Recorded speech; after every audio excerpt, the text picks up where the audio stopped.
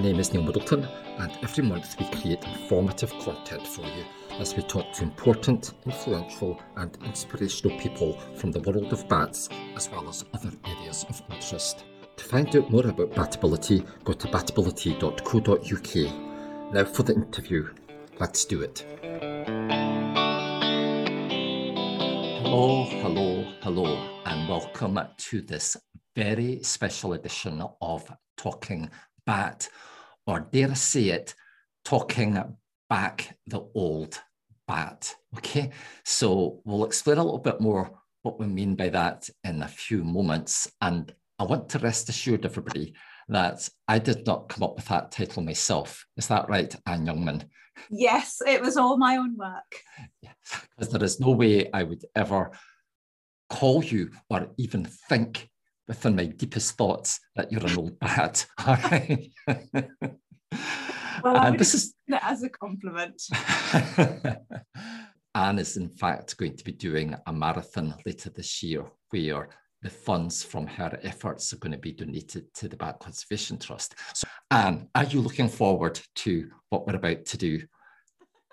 I think so. I've got my fingers crossed.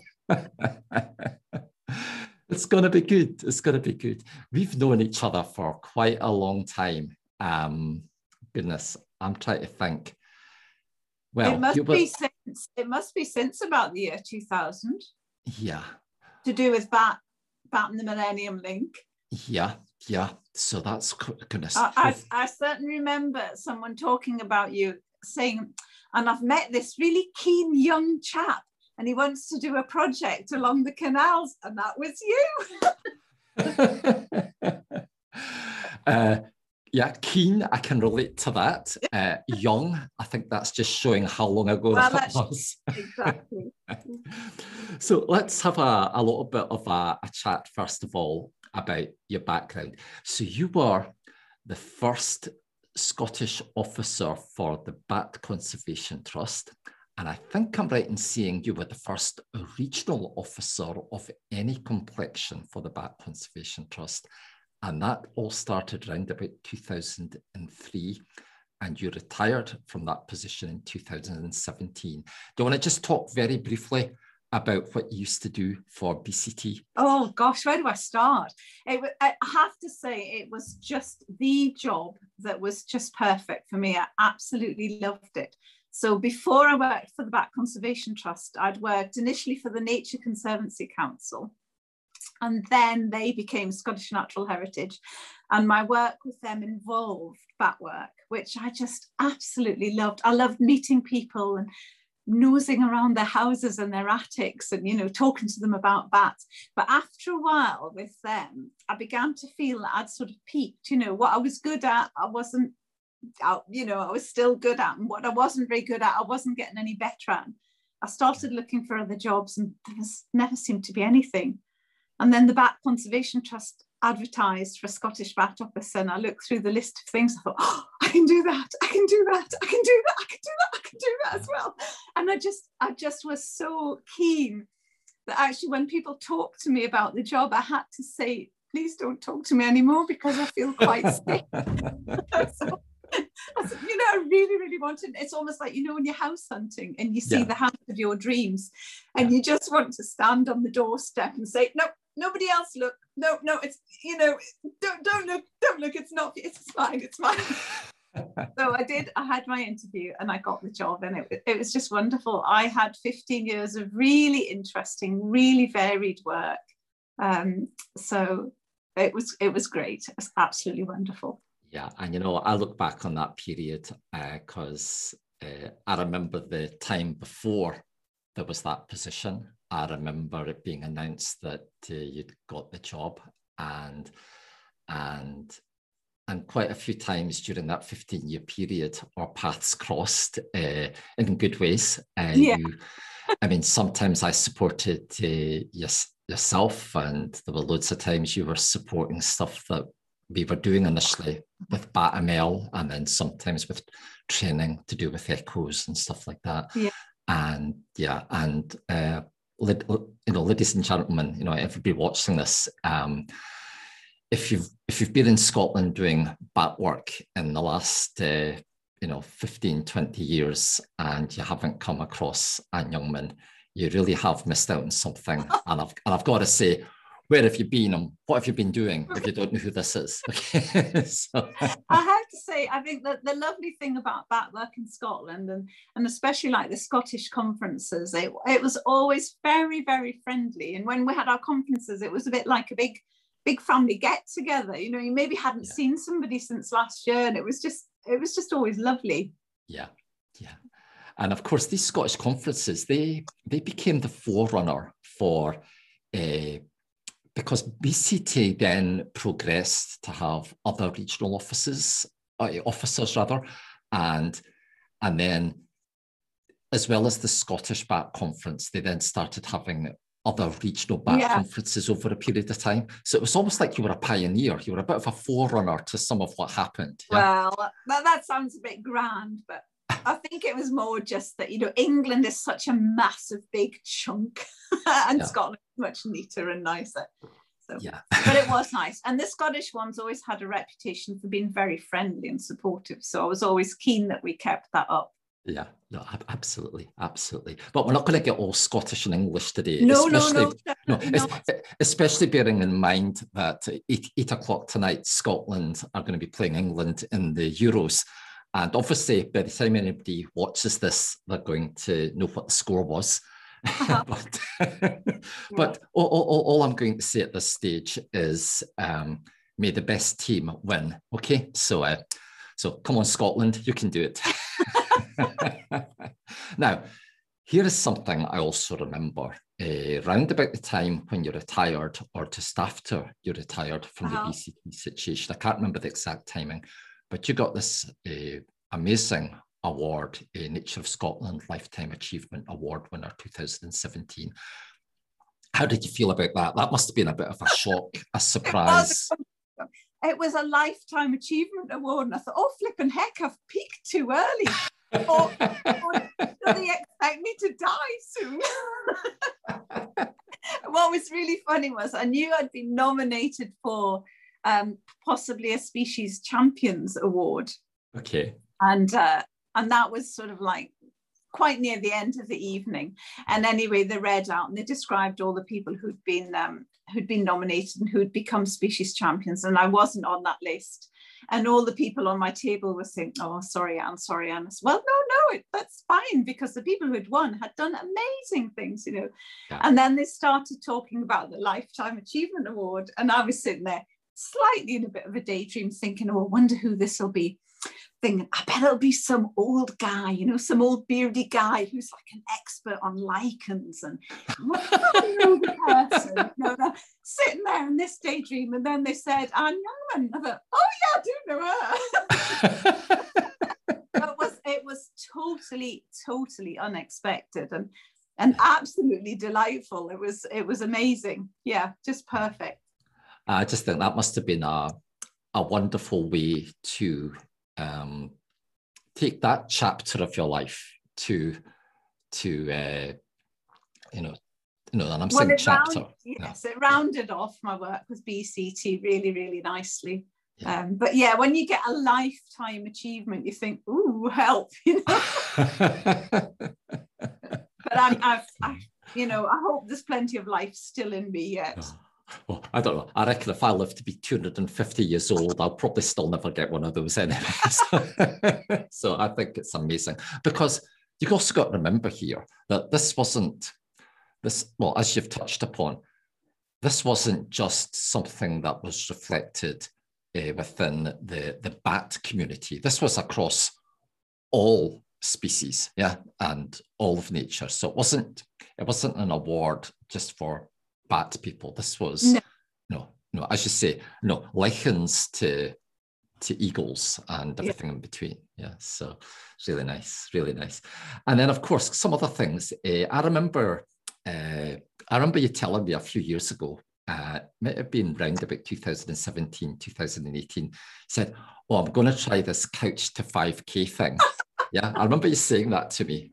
You probably don't remember, but I remember because... I did start it. I started it, before I retired. did it for a week. And then didn't do any more. And then I think a week. maybe So that's more like kind of couch to the front door, is it? Exactly. And then about a year later, I started again and again. I did it for about a week.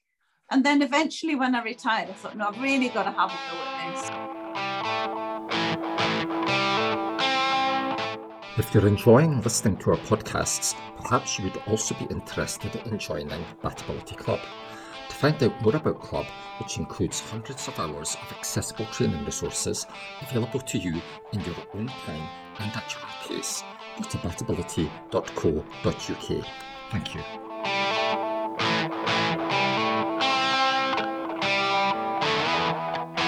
So then I did it for 5 weeks. So that was an improvement, but I didn't have proper running shoes. I had shoes that looked like running shoes, so I thought they might just do.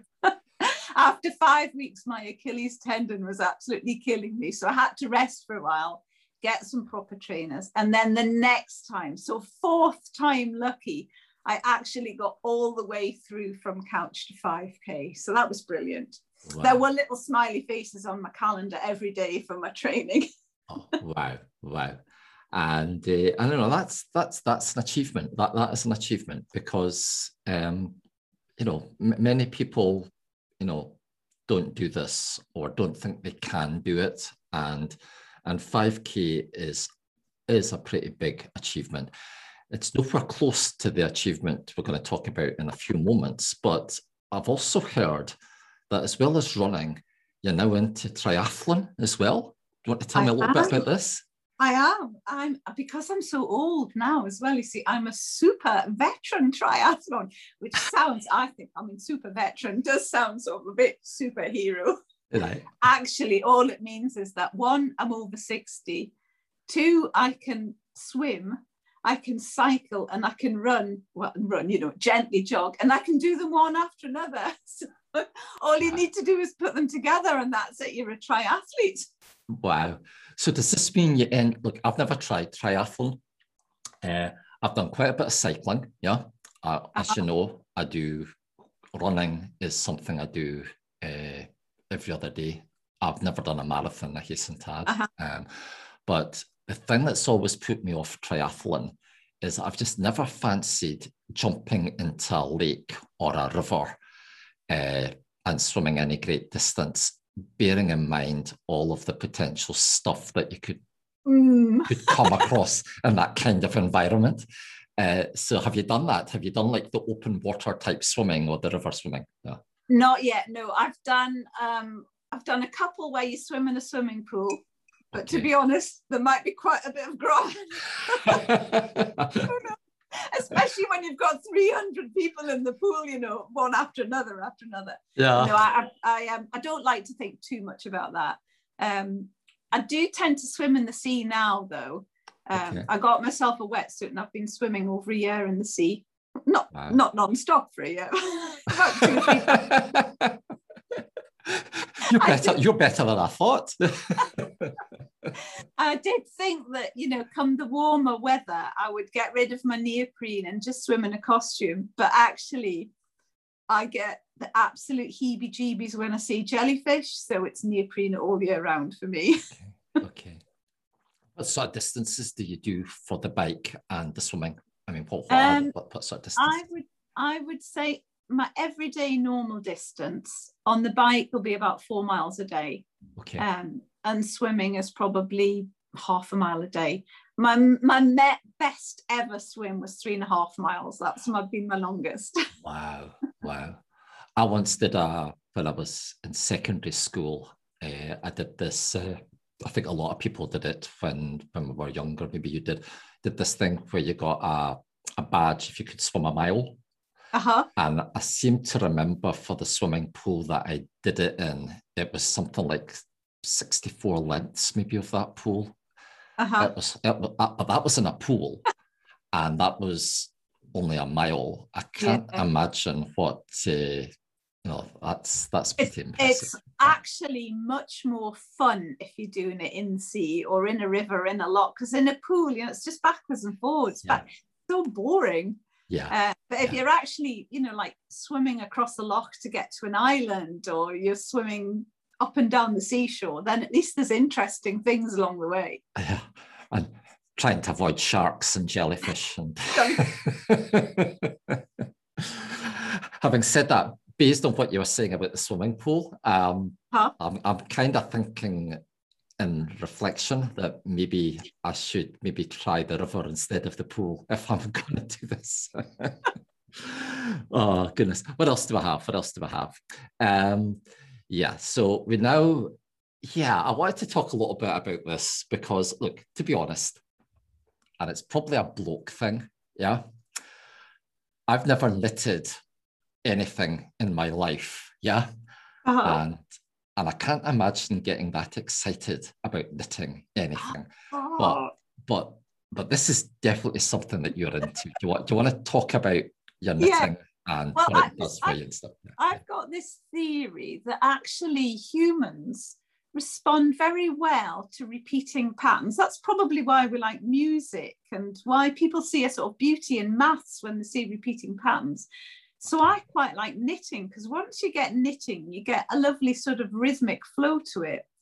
And here I've been knitting batty things. So, I mean, that's just two passions together. And then there's my bat hibernation outfit ready. There's a lovely story to this knitting pattern. I'll try and make it short. But no, go for it. Please do. Go for it. Yeah. I was looking on this website called Ravelry, which all knitters and crochet people just get hooked on, literally. And I saw these wonderful hats by a lady called Joanne Landon. I think she's Swedish. And she'd done lots of wonderful animal patterns, but she didn't have a bat. So I emailed her and said, I love what you've done. You haven't got a pattern for a bat, have you? And she got back to me, she said, how strange that I should ask that, because a little bat had flown into her house about a week before, and she'd been so fascinated and captivated by it, she'd decided to do a pattern for a bat hat, but she hadn't published it yet. Nobody had tested it out. Would I like to test it out for her, like knit it up? So I said, yeah, I've never knitted anything like that before. So that was lovely. And we emailed backwards and forwards a bit about bats and things. And I remember she's from Sweden. About 3, maybe 4 years later, I was at a knitting festival in Inverness. And I don't know why, I just had this feeling, almost like a sort of deja vu of, wouldn't it be lovely if I met that lady, Johan, at this knitting? And I thought, well, what's just what a silly idea, basically. Yeah. And then I was standing at somebody's stall, and there were 2 ladies, one sort of either side of me, and one spoke to the other in a language that obviously wasn't English, and I didn't recognize it. And I looked at this lady. Now, I'd looked at so many photographs of her modeling her hats. I thought, that looks like Johan. Okay. So I said, excuse me, I said, are you Johan Landon? And she sort of looked at me and she said, how do you know? And I said, are you? She said, yeah. And I said, I'm Anne, the bat lady. By this time, I was nearly in tears because it was just such an amazing coincidence. Wow. And it was her. And we talked about the bat hat, and we just thought, what an amazing coincidence. After that email thing years before, that we should actually meet up. And if I'd been there like 5 minutes later, I might not have even, she might have moved to another thing. Or not spoken. Yes, exactly. Yeah. So I just think this bat hat is special in so many ways. But something, that is just an amazing story. And I feel almost goosepimply telling it again. Yeah. And isn't life so wonderfully odd at times? Yeah, it comes to things like those that. Lovely, literally those batty connections with somebody on the other side of the world. It's great. Yeah. The other thing that's lovely about this is you can't tell from the picture, but there are 5 bats around the hat. So when you look at it from top, you get a woo-foo design, the 5 bats for the 5 days. Okay, yeah. I just feel as if I'm blessed in my lovely warm cozy hat. So are you going to be wearing this when you're doing your marathon, or? I think that'll be a bit too hot. Yeah. But I might just knit myself some special woolly Go Faster batty socks or something to run in. So it's a marathon. which for those of you out there that don't know how long a marathon is, it's just over 26 miles. And you're going to be doing this on, I think it's Sunday, the 3rd of October this year. Right. We're currently talking in the middle of June. Okay, I think today's the 18th of June from memory. Yep. And here is a map of Scotland. And Anne, I think I'm right in saying that you now live up in the Inverness area. I do, right? Yeah. That's right on the back. And you've decided to do this marathon with the proceeds from your efforts going to Bat Conservation Trust. But you've decided, however, you're not going to do the marathon in Inverness. You're going to do it down here in the central belt of Scotland. So was it far too hilly in Inverness? Well, that was one of the very first thoughts exactly that sprang to mind. Oh my goodness, where can I run? I thought, I'm old, I'm creaky, I've never done a marathon before. How can I make this as achievable as possible? And the first thought was somewhere flat. And I thought, where do I know that's flat? The canal towpath. That's it. That's just perfect. And then actually, I just thought about that a wee bit more, and I thought, well, I know the canals reasonably well from doing bat work along there. Yeah. There's some beautiful bat habitat along the way. So as I'm plodding along, I'll be thinking, oh yeah, if I was a bat, I'd roost in that tree, or I'd live in that tunnel. I'd go and forage over there. And this is great. I might pop into Linlithgow Palace or something. So great bat habitat. So that'll keep me occupied, thinking of bat thoughts along the way. Yeah. And also because of the Bats and the Millennium Link project, I think there must be an awful lot of bat workers who are associated with that. And I hope it will have kind of really fond memories for them. And they might, I just think there are some lovely bat links there. So, and then there's all these lovely landscape features along the way, and the kelpies at the end, which I thought would be a great place for a picnic, or, to collapse and die. You're not looking for another Lifetime Achievement Award, are you? That might be it. That might be the time I really do peak. So you're going to start, I think at the moment, you're thinking you're going to start at what I call Linsmill Aqueduct. And there's a picture here of Linsmill Aqueduct. And this has got very special memories for bat people that were involved with the Bats Millennium Link, and also some academics that were involved in site work along the canal, because this is a location of one of the Benton's roosts.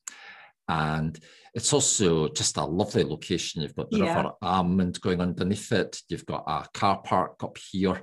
So this is probably going to be the start point, or somewhere around about here. I think so, yeah. Yeah, and your end point is going to be the Kelpies, which is like I suppose it's like a local country park that comes at the end of the Forth and Clyde Canal before it goes into the Forth Estuary, and that's in Falkirk. But I'm noticing, and call me pedantic, right? But, and to be fair, this is as the car travels, but it's saying 21.7 miles. You're not cheating here, Anne, are you? You're not trying to... Neither, as if I would cheat. No, you see, because you've done it as the car travels, right? So I don't know if you can see. But if you do as the canal barge boat sails along, or as the old bat plods the towpath, it's, in fact, actually, if I do start from that aqueduct, it adds a little bit extra on. So I might have to do some extra training. But I have my old map here, you see, of the Forth and Clyde and the Union Canals. And quite conveniently, every mile along the canal, there's a little white dot marked on. So I could go from the Kelpies and count my way back. So I'm pretty sure I'll be doing my 26.2 and possibly even a little bit more. Just Okay. I'll give you that. I'll tell you one thing though. I'm sure as Blazes not going to run alongside you to measure it as you go, okay? Because I would struggle. I mean, I would definitely struggle. I would maybe get to 6-7 miles. That would probably be my absolute limit. And you walk 26 miles though, Neil. Yeah. Yeah, I could probably walk 26 miles. That's what I was thinking. So, there's two things. Right. Initially I thought if the worst comes to the very worst, I can walk 26 miles. I hope it won't come to that. Yeah. And then I thought, well, it could get even worse than that. But the new Scottish VAT officer that's in position at the minute, Cloudy, is a first aider. So that's great. He is also, though, one of these people who whizzes around on a motorbike taking like blood donations from one hospital to another, or organs. So, I mean, if I just absolutely conk out, she can just whisk me on the back of a motorbike to the local hospital and say, here, look, we've got a fairly fresh one. Don't let it go to waste. Yeah, Anne. I'm just getting oozes of positivity from you here. I like to sort of think, well, if all else fails, what will be the best thing to do? But hopefully I will be able to gently plod it. Sounds good. I'm sure it's going to be good. So let's have a look what else we've got here. So this is you're going to be passing this, I would assume, because this is the point where the Union Canal meets the Forth and Clyde Canal, and this feature here is called the Falkirk Wheel, and the whole reason behind the name the Millennium Link. What actually happened there, everyone, is in the late 1990s, it was decided to reopen the canals in the central belt of Scotland in order to allow towpath, walking, cycling, and of course, most importantly, boat access all the way from the east coast of Scotland through to the west coast of Scotland. Now, this involved building bridges, it involved moving roads, it involved opening up bits of canal that had been built over or building new bits of canal. But one of the most amazing engineering achievements at the time was there was this issue where the altitude, if you like, the height above sea level of one of the canals was a different height to the other canal. And they needed to create a feature whereby canals could move from the Union Canal onto the Forth and Clyde Canal. And this is what they came up with, and it's called the Falkirk Wheel. And this is the link. And of course, it was called the Millennium Link because it was all due to be operational in the year 2000. Yeah, so that's kind of a little bit of what we're looking at there. And you're going to be running past this. Are you actually going to have a little bit of a rest here and go on a boat and go through the wheel, or are you going to run past it? What are you going to do? Well, I think I'll be gently jogging down the hill, but I did wonder, I'm in Glasgow now, and yesterday I cycled from Glasgow to the Falkirk Wheel and back. So not actually covering my proposed route, but just to sort of get me familiar again. And I did think it would be quite nice just to sort of sit in a boat and sail down and have that experience, because it's just such a beautiful structure. But I think probably the difficulty there would be sitting down and then having to stand up and get moving again. I think it might be better just to keep moving. I've got, and again, it's maybe just me, but what I find with running is it's easier to keep going than to stop and start. And then stop again. I certainly find that, and I know a lot of runners do. I'll tell you a little bit of this. When I first saw this and it was opened, I was absolutely terrified to go on it. Yeah, okay, because you got to bear in mind that it opened and the internet wasn't necessarily what it is today, although I think there was a website. And I was absolutely terrified because I saw this. Well, I seem to recall British Waterways had a video of this being operational, but I didn't know when I was watching the video that the video was speeded up of what it actually was. Right? So I thought it was a little bit like a fairground ride. Oh my God. And I remember being really, really apprehensive about it.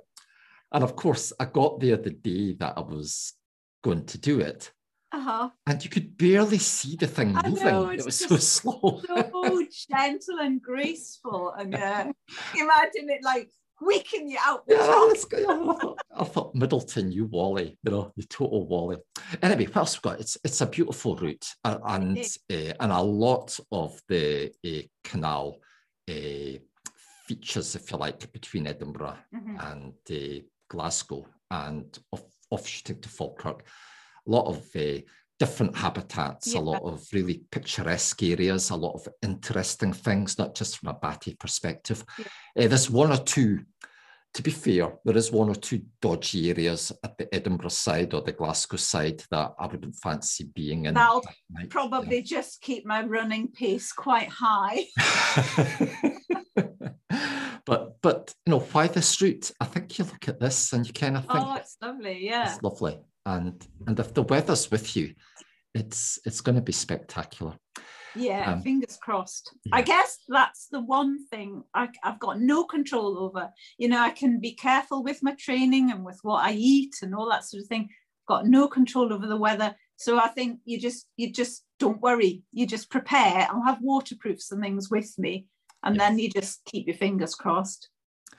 And you're going to have a bit of a support team with you as well, I think, yeah? Well, I'm hoping so. I haven't got any definites yet, but I think there will. Just stop there, Anne. Right. Don't have any. Come on, you people. What's happening to you? Okay, this wonderful lady needs support. Yeah. Okay. I think I'm probably going to have a friend of my daughter's starting the run with me, which would be lovely because my daughter's in Australia. And so Lucy, her friend, lives in Linlithgow, and I think she may run it from the start to Linlithgow. And it feels like it might be the nearest thing to my daughter beside me. So that'll be really lovely. Okay. And then I'm hoping at the end, because the plan is to finish at the Kelpies, there might be like bat groups with all their families. And I'm hoping some little kids might run alongside me in their Batman capes or cycle along. Oh, I'm saying that. They'll be whizzing miles ahead, far too fast. And I'll be probably crawling along. But I think that's my hope. I think that would be absolutely lovely. Chariots of fire music in the background, people blowing bubbles at the end. Waving their little bat kites or whatever else. And obviously the staff at the Kelpies kind of all looking at each other going, what's happening? Who is this person? And stuff. Over here, we've got the other big aqueduct. This is the Avon Aqueduct. Yeah. And this is on the outskirts of Linlithgow. I can't remember too much about this aqueduct other than at the time it was built in the Industrial Revolution, it was certainly the longest aqueduct of its type in the UK, but it was maybe even the longest of its type in Europe. I can't remember. I don't know if you know anything about that, Anne. I am sure I have read on my map that it's the tallest and the longest aqueduct in Scotland. Okay. So it's certainly pretty impressive. It's pretty impressive. It's like that thing you do, right? And I do this. I'm sure most runners do this, okay? And tell me if you do, if you don't. But you're out for a run at night, say for argument's sake, and you're absolutely knackered, right? And you're going really, really slow, and you're regretting the fact that you ever started. But then you're coming up to a bus stop, for example. Some people standing at the bus stop. So you think I'll have to put a little bit of speed on. I'll just have to pretend there's like zombies chasing me or something, Yeah, I'm glad I'm not the only person that does that. What else? We mentioned also the BATS and the Millennium Link project, which is no longer a live project, but this was a big part of the Union and the Forth and Clyde Canal BAT-related work that was done from about 1999 through to, around about 2007, 2008, I think was when BAT-ML formally wound up. And we still have, at BAT-Ability, we still have access to an awful lot of information about the BAT-related work that was undertaken by the BAT-ML team, which included myself. And to be fair, by the end of it, I think BATML had engaged with certainly in excess of 100 volunteers over its life. But we also had many people involved in that project that they've all gone on to bigger, better, different things. And I'm thinking about people like, well, the original team was myself, Chris Gould, and Kirsty Morrison. And then we had David Dodds and Natalie Taylor, who's now Natalie Todman, of course. I mean, that kind of group of people. And we had Craig McAdam, who ended up working in Bug Life. He was like our insect person. And we had Shona McKenzie, who was involved in administrative work and stuff like that. So I had that kind of core team. And goodness, when we look at that core team now, and we now fast forward 20 years, it's really quite lovely to look. Great, isn't it? Yeah. You know. And we had lots and lots of support, as I alluded to earlier. And some of those people are here. There's Natalie, there's Kirsty Gooley, there's Chris and Kirsty Morrison. There's David, I think. There's me with slightly more hair. So, and we've got various other people here. This is just a collage of photographs from that project. And of course, Anne, I remember there was a few nights, when you were along participating or contributing to BATML events, either delivering presentations for courses or helping to catch bats and stuff like that. So just really, really nice. Just really, really nice project. I've got lovely memories of it. I think it just, you're outdoors, you're doing something different, you're with people who share the same passions and interests in you. And the bats are amazing, and the bat detectors are, the bat detector sounds are sort of musical and lovely. And then there's something else, like you see an otter or something, or shooting stars. And it's just like, this is perfect. I wish I could bottle this. It's just brilliant. No, absolutely. And I remember when it all started, when it was just myself, Chris and Kirsty. In fact, initially it was just myself and Chris, and then Kirsty got involved shortly. We had this idea that we were going to monitor the Benton's bats on the canal. We'd come up with this 4-track system whereby we could work out the direction the bats were flying. And we had this target, I remember, where we thought, if we could get 4 or 5 people to help us, that would be excellent. That would be success. And goodness, the thing just grew arms and legs. And as more people got involved, we had more mini projects, and people had their, stuff that David was doing was, that took us off in a certain direction, and Natalie did certain things that took us off in another direction. And it just, for so many reasons, became so special, so special. But anyway, just mentioning that, and people can find out more about that if they want via that link. Neil, if you have 100 volunteers, if each one of them just gave £1 to that marathon running donation, that would be amazing. Right. Come on. I know David, Natalie, Kirsty, Chris, I think Shona, Craig. They probably already have. They've probably already done it. Okay. But come on, give £1. We're going to show you how. We're going to show you how at the end of this interview, how to give £1. And just to show that I am not just saying that and not doing it myself, Batability has already given to the cause. All right, so you're being very modest. You've made a very generous donation, and I'm really grateful for it. Well, it's what can I say, Anne? Running, bats, canals. It's kind of taking all of my favorite things and putting them into one place. So how's the training going? Fingers crossed, fingers, toes, knees, everything crossed. It's going well. By that, I mean, I haven't had any injuries, which is the thing that I really dread, because it seems everybody I talk to who's been training for marathons and things, they all say, oh, well, you know, I've got to give it a bit of a break just now because I've got an injury. And I'm thinking, I can't afford any injuries. I found myself a 24-week couch to marathon plan on Runner's World. So but at the time I only had 21 weeks to do it in. So I thought, well, we'll just have to start at week 3. So I don't know if you can see, this is my wee system. This is my chart. Okay, yeah, I can see that. Yeah. At the minute, I'm into 10K to half marathon phase. Okay. So a gold star means I did my training on the day. A green star means it was a rest day and I rested. So, but I mean, things are. Stop. Put that back up. I'm not seeing a lot of stars there, Anne. Oh, because this is so this is Monday of this week. That's this week. Yeah. Oh, so okay. Tuesday, Wednesday, Thursday. So it's going well this week. Okay.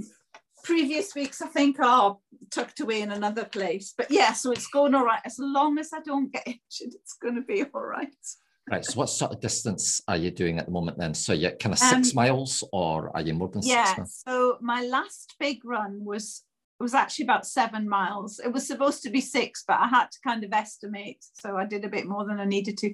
But generally at the minute, it's sort of like 30 minutes or 40 minutes. With maybe a little bit of speed play put in. That sounds good, doesn't it? So that means I jog really, really slowly, and then I jog just a little bit faster, and then I jog nice and slowly again.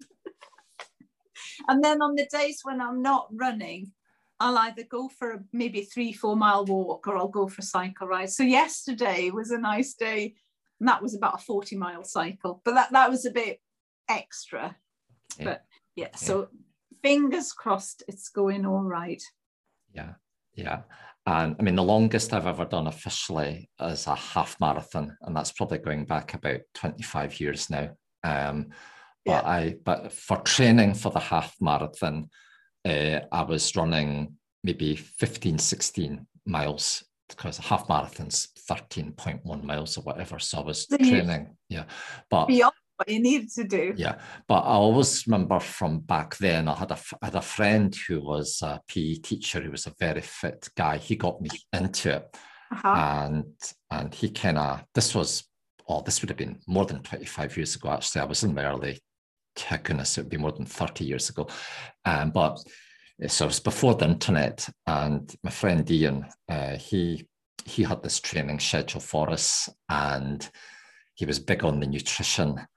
And he was big on the rest days. You know, he said, the rest days are so important. And the other thing that he kept saying to us as we prepared, we tried to do a reasonably long run once a week, but not necessarily an excessive run. You know, we kind of, maybe every 3 weeks, we would then go for a mega run. And the mega runs would get gradually longer and longer. So, yeah, I just remember just being so obsessed with that. So, yeah. Well, I would say my training boils down to a bit of physical activity. And that's balanced by sitting on my bum for the rest of the day, either doing some knitting, eating chocolate, or reading inspirational books about other people who've done marathons and triathlons. I just love all these stories. Like, there's a lady called Sister Mary Buddha, who's a Catholic nun, and she got into running in her 50s, and she did her first ever marathon at 52. Wow. To raise money for the church. I thought, that's great. I want to hear about people who didn't start. I don't want to know about all these people who were good at it from the age of 5, and were counting. I want, somebody I can relate to. Although maybe a Catholic nun's too good for somebody old. Let's not go there. I mean, she's too saintly. I wouldn't fit in her shoes in that way. But anyway, at 52, she started doing marathons. She did a few marathons, and then she got into triathlon. And then, this is amazing, she started doing Ironman. What? So I just think, what an inspiration. So that's incredible. So I love stories like that. That just fills me with hope. Listen, it's probably early days, okay? But am I right in saying you've done a half marathon in the past? Is that right? I've actually done 2 half marathons. Okay. Okay. One was very, very, very in the past. Okay. So in the past that it was probably about 35 years ago, because I didn't actually know it at the time, but I was pregnant with my daughter and now she's 35. Wow. Okay. Okay. Yeah. So anyway, when she was born, I already had twins, and then there was Fiona. So with 3 small children, I didn't get much more running done after that. Okay. And then I did a half marathon last year. So when I joined the triathlon club, I thought I've got to set myself some targets. So the first was like a mini triathlon, which I did. And then the next was a bit bigger. That was my half marathon, which I did in November last year. And then for this year, it was going to be a marathon. And actually, it all worked out really well, because first I thought, oh, there's not going to be any marathons because there's no events going on, you know. And my training kind of fizzled out a bit and I wasn't particularly motivated. And then I saw that BCT were asking for marathon runners. I thought, oh, could I do it? And I thought, nah. There'll be all these young people in Lycra who can do it. You know, they'll be swamped with that. And then about a week later, I saw the Facebook post again, and I thought, oh, come on, Youngman, come on. So I thought, yeah, let's apply to do it and see what BCT say. And they said, oh, yes, please. So I've got to do it now. Okay. And is this connected to the London Marathon? Is this? Yeah. So this okay. is So just explain a little bit about that. Yeah. So this would, in normal circumstances, be the London Marathon. Okay. But of course, because of coronavirus and things, people aren't getting together in big groups. So it's a virtual marathon, which is quite nice in that it means I can choose my route. So I've chosen a nice flat one, local to me. Yeah. The downside of it is you don't have hordes and hordes of crowds cheering you on along the way, or, you know, somebody in, I don't know, a dinosaur suit ahead of you to think, oh, well, if he can do it. So yeah, so it's a virtual London Marathon. And do they all have to take place at the same weekend, or can you choose when That's to do my it? understanding, yeah, okay. That it's on that particular date. So what's the chances then? What is the chances that when you're doing this, that you're maybe going to meet someone else doing a virtual marathon, either going the same direction or the opposite direction? It's got to be a pretty reasonable chance that's going to happen. I don't know. You know, I've never even thought about that. Well, as long as they don't run really fast and make me feel awful, that'll be fine. Because I'm just thinking, you know, the bulk of the population in Scotland's, you know, in Glasgow or Edinburgh. Obviously, the bulk of it's in Glasgow. Tried to do the London Marathon. Yeah, you know, I don't know. I wouldn't be surprised if you meet. Meet. Who knows? Who knows? It's possible. Do you think? Obviously, it's early days, right? And you haven't done it yet, and you might feel very, very differently, positively or negatively, having done it. But do you think this is something that you would maybe repeat again at some point in the future, just for personal reasons or for other reasons? Any thoughts on that? Yeah, if I live, yeah. Is that good positive attitude coming across again? No, I reckon I would, if I get through this, yeah. And actually, you know, I said about having these goals. So, you know, I started off doing Couch to 5K, which for anybody who can't run, I think it's just absolutely brilliant. I love Couch to 5K. I've even got my mum doing it. She's at 80. Wow. I got my mum to do park run with her, me, my daughter and granddaughter. So we had, 4 generations of the family all doing park run. So I've lost my track now. So yeah, first of all, started doing Couch 5K, then started doing triathlon. And one of my inspiring books that I read said that you should have three goals. One should be like a sort of fairly achievable one in the reasonable foreseeable future, you know, like doing your first ever like mini triathlon. And then you should have a bigger one, maybe for like a year's time. And then you should have a really crazy one, like your, you know, lifetime achievement goal. Okay. So my lifetime achievement goal is going to be to try and do an Ironman. Wow. So I don't know much about Ironman other than the fact that it sounds very, very difficult. What sort of distances are we talking about for an Ironman? Yeah. You know, I think the swimming is something like, I still think in old money. So I think the swimming is 2.4 miles. Okay. The distance running is a marathon. Okay. And the cycle is 100 miles. Well, I know that I can do the swim on its own. I can do the mileage. Hopefully by the end of this year, I'll know that I can do a marathon, and I know that I could cycle 100 miles, but it's actually putting them all together on the same day and not dying along the way. That's going to be the big challenge. And does triathlon, does it always get done in the same order, or can you choose the order in which you do the things? No, usually it's the same order. So it's usually swim first, cycle, run. So the hard, well, what I would call the hard bit, right? So you come out and see in your squelchy wet stuff, you know, and then you've got to sit in your bicycle saddle, or you take your wetsuit off and you. Yeah. And I think that's okay. I'm sitting down on a bike for the next 100 miles. Look, if there's any cyclists out there, I know that cycling's hard. You get off your bike and you try and run, and your legs don't know how to run because they've been cycling for so long. Yeah, that'd be bonkers. Totally bonkers. Yeah. But I think that's amazing. I think it's amazing. Absolutely amazing. Okay, like where are we? So how do people run Annie Ann? Run Annie run. Okay, but more importantly, give people give, and it's so easy. Okay, there is a money giving site that's been set up. We're going to show you how to get to that in a moment. If you're watching this on Batability Club or via one of the Batability social media outlets, the link will be underneath the video or in the post or whatever. If you're not, we're going to show you how to find the link. But already, and this was as of yesterday, so it's maybe a bit more than this now, but you had this target of 5,000 and you're at 25%, okay? Yeah. So you're kind of like 6 miles into the run, okay?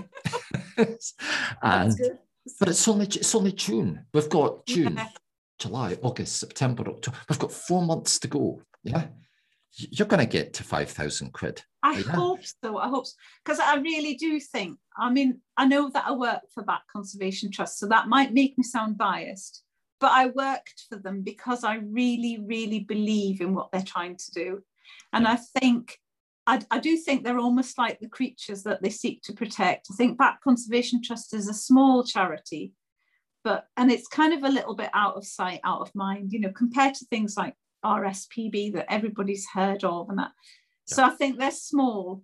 They're doing such a lot with such a small amount of money, and it always seems as that their budget's been cut and cut and cut, and yet they can make such a big difference. Not just for bats, but for people. So for people who are scared of bats, who don't know much about bats, or for people who like bats and want to know more and want to get more involved, I just think they're great. And I think they really do deserve our support. Yeah, yeah. And, you know, it's maybe quite, how can I put this? I mean, obviously internationally, over the last, year plus, you know, for wrong reasons, I would strongly suggest. Yeah. Bats have been getting quite a tough press. Yeah. And the presence, and we're very fortunate that we live in a country where we've got such a active, highly regarded Bat Conservation Trust, because many countries in many parts of the world, there isn't an organization like BCT. But anything that can be done to give a more balanced perspective of why bats and bat conservation is important is valuable to everybody, because the world needs bats. The world needs bats, whether you like bats or not. The world would be in a pretty bad situation from its natural perspective without bats. Yeah. Yeah. Do you want to add anything to that, Anne? Well, I've talked about BCT, but also want to sort of put a plug in for local back groups as well, because they, you know, it's very much a joint venture, back groups and BCT working together. And just what you said about, you know, people being scared of bats. And it's very easy, if you don't know about something, to be scared of it, and for the media to hype that up into something negative. And just with all this coronavirus and with rabies, what we need is sensible, factual, scientific information, so people do make the right decisions and don't panic about things and don't instantly react in fear and sort of loathing. It doesn't do bats any good, and it doesn't do people any good either to be in fear of bats. No, here to that. Absolutely. So give. How do we do that? Well, it's pretty simple, actually. Go to the link that is alongside this video if you're on Batability Club, or if you've seen this video on our social media channels, the link should be around about that post or in that post somewhere. Or if you can't find the link that easily, I believe if you just do a Google search, other search engines are available, but if you just do a Google search and you search BCT Youngman Marathon, I think I'm right in saying, Anne, that takes you to the BCT Marathon page, which then links on to your page. Do you just want to say a little bit about that? Yeah, I've got the most terrible memory. So the way that I find it each time is just to do a search on BCT Marathon or BCT Youngman Marathon. And you're right, that'll take you to a BCT page, which will tell you a little bit more about the fundraiser and give you a little bit more background about BCT's work. And then you can simply click on a link to give. So it's dead easy. Just think BCT, Marathon and Youngman. Yeah. And it doesn't have to be thousands of pounds. No. And if you're a taxpayer, don't forget to gift aid it, because that really adds a bit extra. Yeah. So, you know, if everybody, as you said earlier, if everybody gave a small amount, you know, like £1 or a £5 or a tenner, that mounts up. It mounts up considerably, and it's all for a good cause, and it's all for a wonderful person supporting an amazing cause. And as soon as, when you got in touch with me a couple of months ago now, I think it was, to say you were doing this, I was just, wow, this is amazing. We want to get involved in this in some shape or form, and this has been our small way, I suppose, of getting involved. It's much easier to do this than to run 26.2 miles. Okay. Yes, you do not have to download a 24-week training plan, and you do not have to run 26 miles. But if you do this search, you can donate some money. Absolutely. So, and someone can do this even if they're just sitting at home knitting. Yeah. Absolutely. Anyway, I love the picture there with the Millennium Falkirk wheel in the background, which is the thing that I was once terrified of. But anyway, I just can't believe I told that story, actually. But yeah, I did. Anne, is there anything you want to say before we take things to a close? I can't think of anything other than to ask people, please keep your fingers crossed for me. Absolutely. Say thanks, Neil, for the chance to chat to you. It's really nice. Well, you know something? It has actually been really nice, because I think I've seen you once very briefly since 2017, and it's just been really nice catching up. Yeah. It's been a laugh. We've had a few laughs, and it's been vibrant and energetic, as you always are. And added to all of that, it's just for an extremely good cause, and it's just a really lovely backstory. And I'm looking so forward to hearing how you're getting on with the training over the coming months. I'll keep you up to date. Yeah, and totally rooting for you to get to the Kelpies on in October. That's Sunday in October when you're doing this. And please, if you're in the central belt of Scotland on that date, get in touch with Anne. Her email's there, and she will be able to tell you her approximate time of arrival, give or take a couple of hours. And I'm hoping it'll be around about 3 p.m. in the afternoon. 3 p.m. in the afternoon. And hopefully you'll be on your feet and you won't be in an ambulance, okay? Yeah, but I'm hoping. Yeah. And it might just be a really nice thing for people that are in the bat world or associated with Anne in any way to just come along. Yeah, because I would imagine it's going to be that last 2, 3, 4 miles that's going to be the toughest. Yeah. And knowing that there's a group of people, however big or however small, waiting for you at the end, that is possibly the difference. Yeah. That is the difference between you getting there and not getting there, perhaps. Yeah. So, yeah. Yeah, so come along, bring a picnic and have some fun. Absolutely. Okay, so we're going to say goodbye.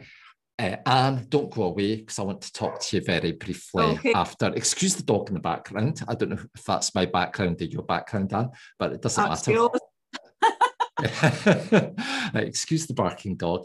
But I just want to say thanks, Anne, for a wonderful talking back the old bat interview on behalf of Batability Club, but available to anybody that wants to watch it. Thank you very much for that. I have thoroughly enjoyed talking to you about all of this stuff. We'll maybe invite you back at some point in the future to talk about how it was afterwards or something like that, perhaps. Okay, so we'll maybe do that later on in the year or whatever. So we're just going to do a quick thing here where we both come on screen again and we can both just say bye-bye. Bye, everyone. We hope you enjoyed this Talking Bat interview, which is an edited audio-only version of the original videoed session. The full version, including video, is available via Batability Club, our online training platform. To find out more about Club, go to batability.co.uk. Till next time, thank you.